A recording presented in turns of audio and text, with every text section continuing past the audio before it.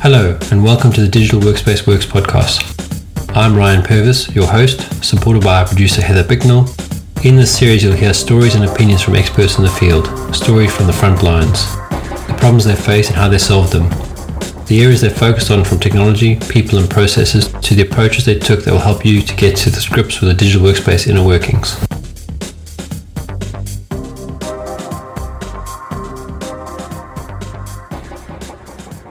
Well, how about yourself? Yeah, very good, thanks. I'm back in my office finally. It's taken me a good 3 weeks to clean it up to the point that I can actually use it again. Nice. Was it just full of storage, or what did you have to do? Oh, it just disorganized. My wife needs to have a place to work as well, so I had to clean up the one desk. My standing desk was put together based on how I used to work. So I'm now reorganizing it to how I do work now. So it's still messy, but at least I can put machines on the desktop. My challenge, and I was trying to solve this problem, I think I told you about this, my Mac, I've got a new Mac now, which I hoped would solve my problem with dual screens, has not solved my problem. So I was trying to sort my desk out so that I could have my Mac with one extra screen, and then I've picked up a Windows machine as well. So I'm using the other screen for that machine. So that's what I've done. I've turned it into a multi-purpose workbench desk on my standing desk. But it took me a bit of time to sort the cables out and make them neat and tidy and all that sort of stuff. So maybe you need one of those like massive screens. It's like the size of two screens, so it just goes across. Yeah, funny you mentioned that's exactly what I've been thinking about. But I'd have to then replace the two arms that I've got. And I'm thinking this way is better because at the moment what I'm doing is I've got work that I do on my Mac. There's a bit of development work that I'm doing on the Windows device.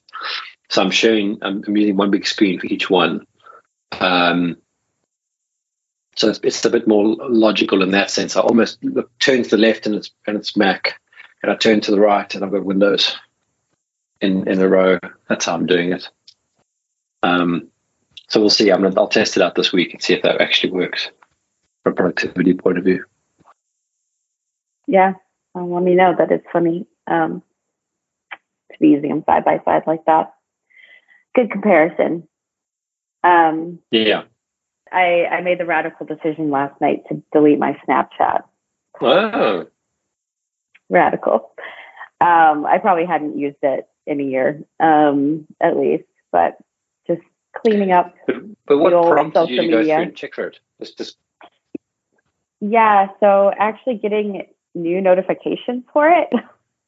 So I had all my notifications turned off, so it wasn't really bothering me. But then I started getting emails, and I don't know if there's like a rise of spam bots, like trying to follow people on the platform, because I talked to someone else and they were also getting new Snapchat emails. So I don't know if it's the service or whatever. So I'm getting new notifications, or if it's just pure spam. But either way, I was like, I don't need this in my life anymore. Everyone has pretty much, I think people do still send Snapchats. And, you know, for my use case, it was mostly people sending snaps of their kids. So I always felt like I had to go on and watch all the videos of the kids, which was fun, but it's all spread out across all the platforms. So spending like 5 minutes a day just to check all the videos on Snapchat was, I just stopped doing it after a while. So there we go. It's a platform I never used. So I don't even have a frame of reference to comment other than I had the same experience with Facebook after all of a sudden they started emailing me notifications of people interacting with my page or whatever. I had to go and turn that off again. So I don't know if they like have when you turn something off, if there's not like an automatic reactivation after a period of time because they want you to come back to the platform. That could be, but it definitely had the unintended consequence, I'm sure, of me leaving as a user. I'm sure I wouldn't be the only one who was like, why do I need notifications for an app? I literally never open. I think once the other platforms started to add like stories and, reels and features like that, Snapchat struggled to be relevant. I don't know. I think if I was a teenager, I'd still be using it, but I'm not. So here we are. I'm glad to have one fewer social media platform in my life. Yeah, I could believe that.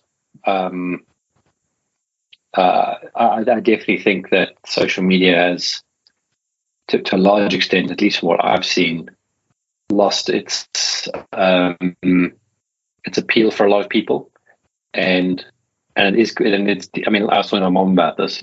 The only reason I still keep my Facebook account is, one, so someone doesn't steal it. But two, if I need to buy and sell something on a second-hand market, Facebook Marketplace works really well. And that's the only reason I really keep the app going.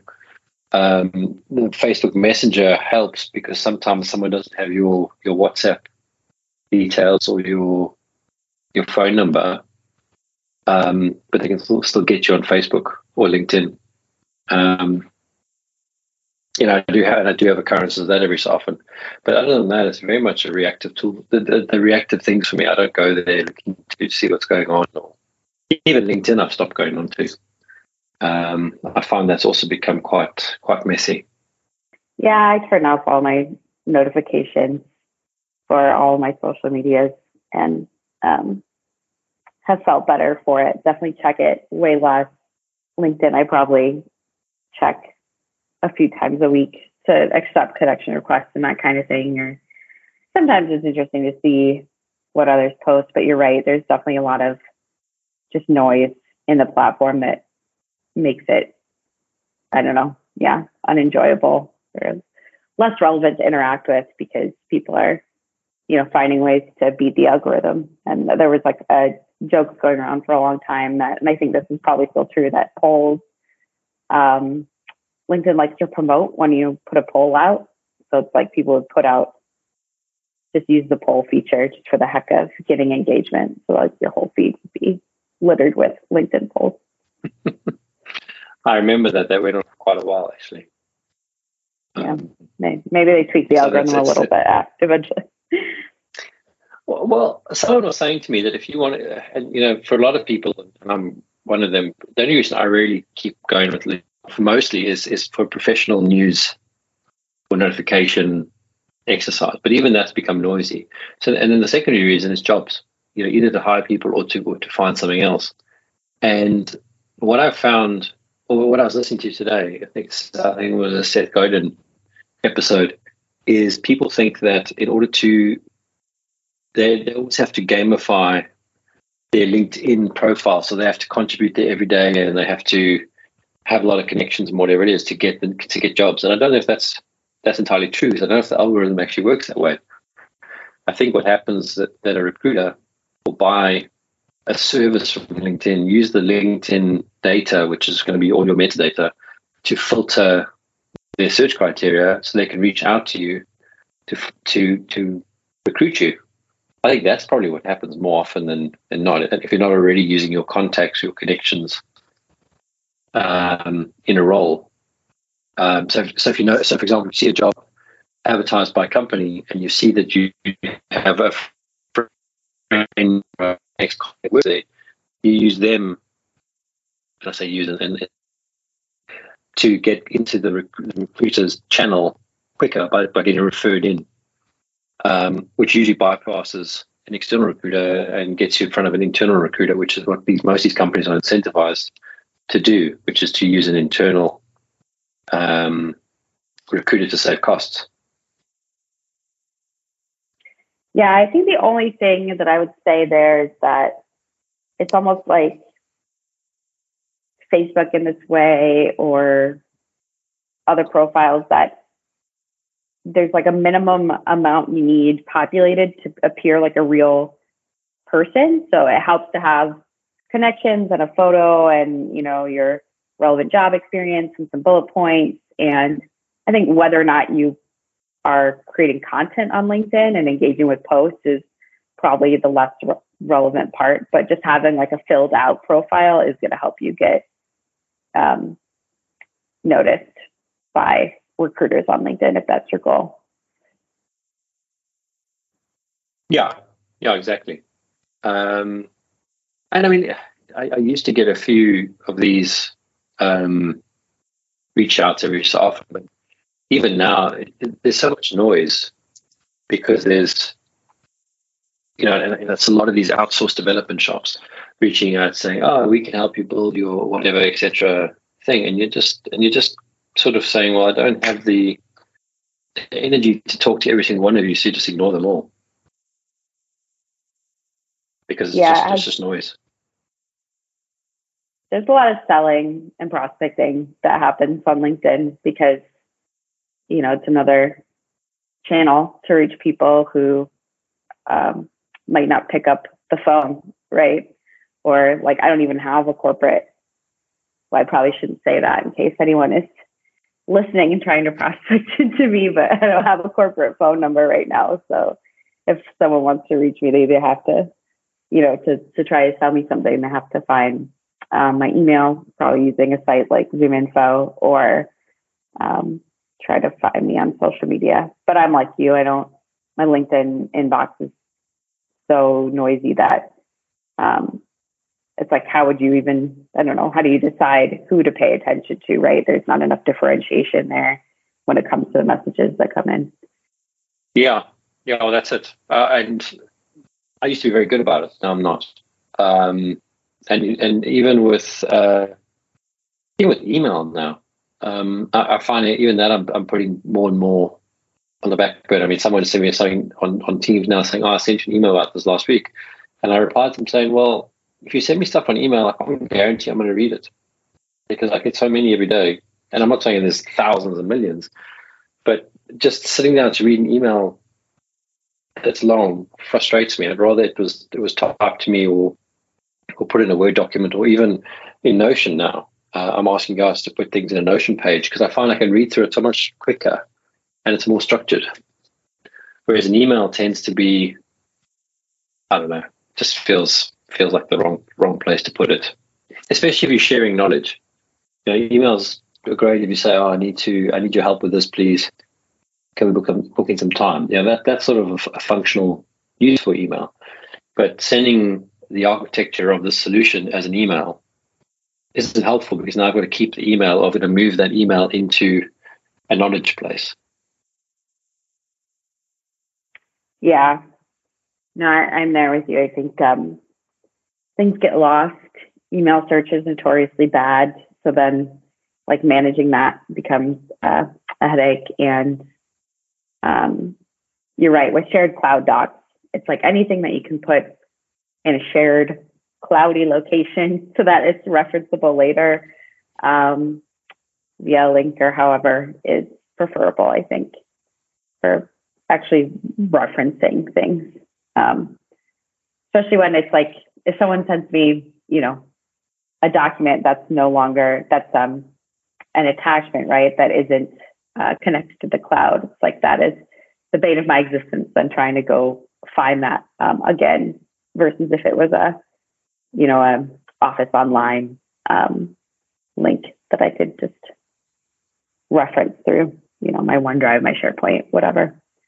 Yeah, well, that's the point. It's all that come together in a way that it is not just efficient at the time, but also effective for the medium to long term. So if there's stuff that, like this example of this architecture for the system, that's something that's going to be referenceable for many people, not just to me. That should be on a shared place, and whether it's a Wikipedia application inside of Teams or whatever it is, rather send a link to it than send in an email, because an email, it's the same as your post. In fact, someone once said to me that he treats email the same way that he treats his post. It piles up to the point that it falls over, and then he starts going through it. So it's not meant to be an instant messaging or a quick reply mechanism. It's meant to be something that conveys, something functional. And I think it's overused for too many other things. It's kind of gets back to our episode ages ago around getting rid of email. Yeah, I think, it has, how will always have its place. I think, I don't know if it's possible to rein in all of the communication channels, especially like the user generated ones now, but it's almost like we're in need of, and I think it varies from organization to organization, right? But you have to establish like some, or maybe it could even be team by team, but I think it helps if it's organization wide, right? Like establishing some rules of engagement for when you use Teams versus email versus calling. It's like the more shared expectations there are around those kind of things, more seamlessly you can communicate. But it's like, it goes back to things like how many hours in our days do we spend doing meetings, but how many people are practicing any sort of meeting etiquette in terms of, sending documents in advance or any of the things you can do to try to make a meeting more effective. It's like those little things kind of tend to get unequal treatment or lost, or people don't get really trained on them. So everyone's kind of making it up for themselves. Yeah, I think I sent you an article on making Zoom meetings fun. And one of the things was to send meeting information in advance prior to the meeting. I personally think somebody just needs to avoid having the meeting. If you can share the information in a collaborative way, like on a channel in Teams or Slack or whatever your preference is. And then if you still can't get it sorted out, it's on over IM, then you have the meeting. But at least then everyone knows what they're talking about. There's a bit of context. But there was something also around when you have that meeting, the first 2 or 3 minutes, you've got to take into account that people have just come off probably another video call meeting. So whether it's Teams or Zoom or something else, and you've got to make it have like a relaxing start, so some sort of joke or talking about something non-work related, just to give everyone a chance to have a breather and then get into the content, and then also finish on something like that. So when you finish the call, the last minute or so, also make it a relaxing end, so people leave the meeting positive. Yeah, and I would say from personal experience that I know the people who are going to crack jokes or bring up something random or kind of bring that levity to any interaction, any situation. And it's always a pleasure to work with those people because you kind of know that, it's going to have that more relaxed atmosphere, that there's, I don't know, it just feels comfortable to have those kind of interactions, but it's easier said than done. There's like a fine line, right? You don't want to spend 10 minutes like cracking jokes at the top of a meeting. If it's a tough meeting, you don't want to go into that making jokes, but maybe that's the right thing to do. It depends on the tone. But I'm talking about this sort of, we have daily meetings and we have weekly team meeting.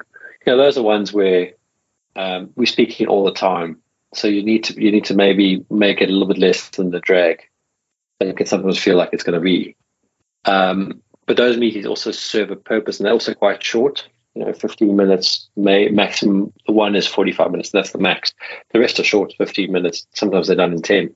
So there's not a lot of time there to make jokes. But often, if I come in and usually I'm on time or just there a minute or two late, the guys are talking about something. Let them finish talking about it. It could be how was the weekend. It could be something that they're watching or a topic that they're interested in.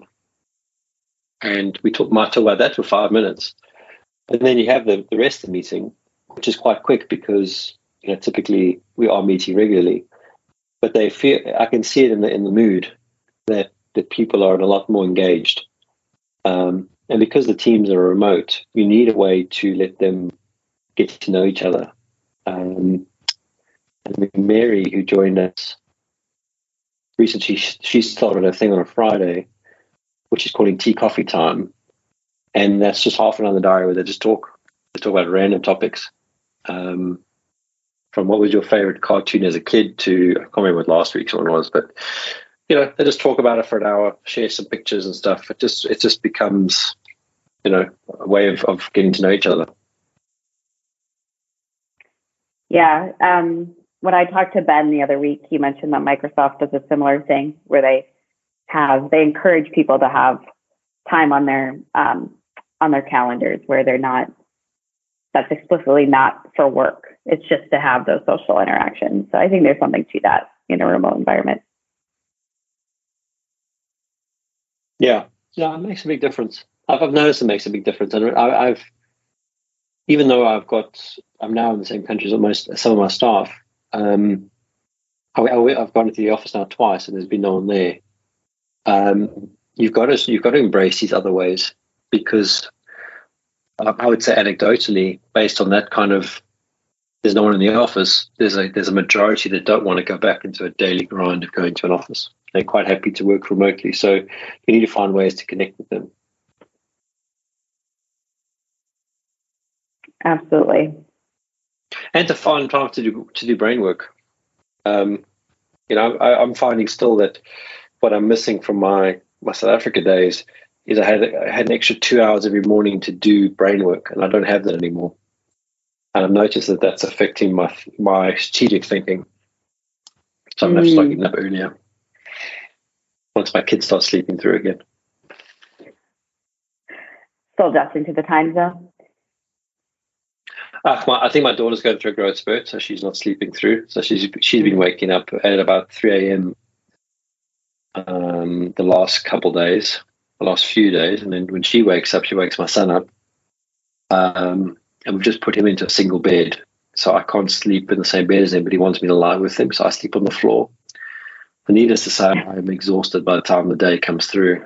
Once that stuff settles down, which it will settle down, I can see myself getting up really early, doing that thinking time, and then starting the day. Yeah, gotta make it work. That sounds a little, I don't know, that doesn't sound fun to me. So waking up super early just to have, I mean, it's the uninterrupted time sounds nice. The having to wake up super early to do that sounds painful, but that's just me. Well, so the reality is, if you want to go to bed, if you want to wake up early, go to bed early. And by the end of the day, anyway, I mean, where it's tough now in the UK, and I think you guys get in the US as well, is the days are longer. So the sun went down at 8:30 last night, which really messes you up, because then you think, without checking the time, you think you've still got the evening to come, and you haven't realised that you're already past the evening. And it's time for bed anyway. So 8:30, we're sort of targeting to go to bed by 9:30 usually. That's kind of drifting out to the 10:30. So we've got to bring that back. And then getting up at 5, 6 in the morning is actually quite easy, because if you've gone to bed early and you get your 7 hours of sleep, you're waking up 5, 6 in the morning anyway. So it's very doable. We just got to make that change. Yeah. I think, that consistent bedtime wake up is super important. I've personally tried a lot of sleep diary, sleep tracking kind of things in the past to try to fix my own, rhythms there. And I think I just have a late circadian rhythm. Because even going to bed early, I could still, without an alarm, easily sleep into almost the afternoon. So it's just a struggle of being a night owl in a corporate job.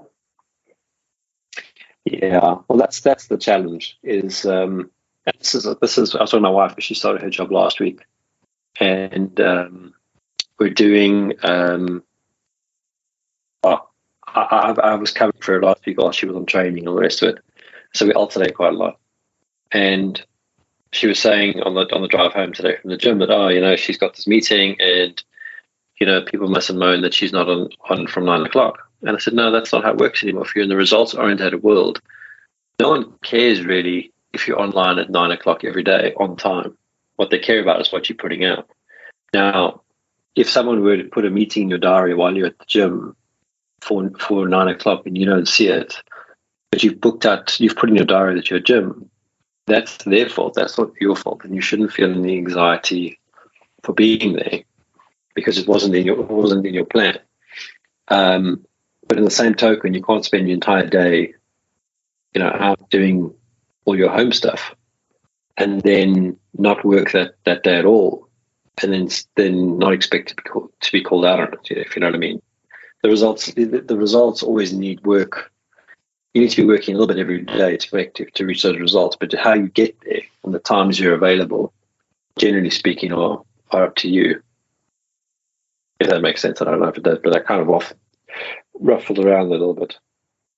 No, it makes sense. I think, the integrated working piece is something that is becoming more normal, or that flexibility is like having some of that is expected. Like I try to go for a midday walk now because that's something that I missed from my past commutes, is I was always walking into the office and, I walked to commute. So I miss that activity. So I've been doing it midday now, which I sometimes feel guilty about, but I try not to. One, it's not like I'm walking for hours. It's not, excessive in that way. And then two, I work earlier than I would have if I was commuting in. So I could either, walk in the morning and start work later, or I could start work earlier and walk in the afternoon, which is what I prefer to do. So, but yeah, I think you have to, as long as you're, blocking things off and being clear with people. And I think, the last minute meeting on your calendar without communication should be a rare thing anyway. So I think it's more normal now. Yeah, exactly. That's about it, I think, for me. Yeah, no, I think I sent you a few things to have a listen to and read through. I mean, the one that I sent you, which we can talk about next time, is I don't know why Siri thought that I need the weather right now. Is a VR AR episode from the Restless. I think it's called the Restless podcast that I listened to, which I really enjoyed. What's it called? The Restless Ones. Seeing and sensing the world at your fingertips. That sounds interesting. Yeah, let's do that one next time. Cool. Great. Well, yeah, I think we're at time anyway, so it was good catching up. Yeah, super. Thanks, Heather. Talk to you soon. Okay. Bye, Ryan. Cheers. Bye. Thank you for listening to today's episode. Heather Bicknell is our producer and editor. Thank you, Heather, for your hard work on this episode. Please subscribe to the series and rate us on iTunes or the Google Play Store. Follow us on Twitter @the DWW Podcast. The show notes and transcripts will be available on the website www.digitalworkspace.works. Please also visit our website www.digitalworkspace.works and subscribe to our newsletter. And lastly, if you found this episode useful, please share with your friends or colleagues.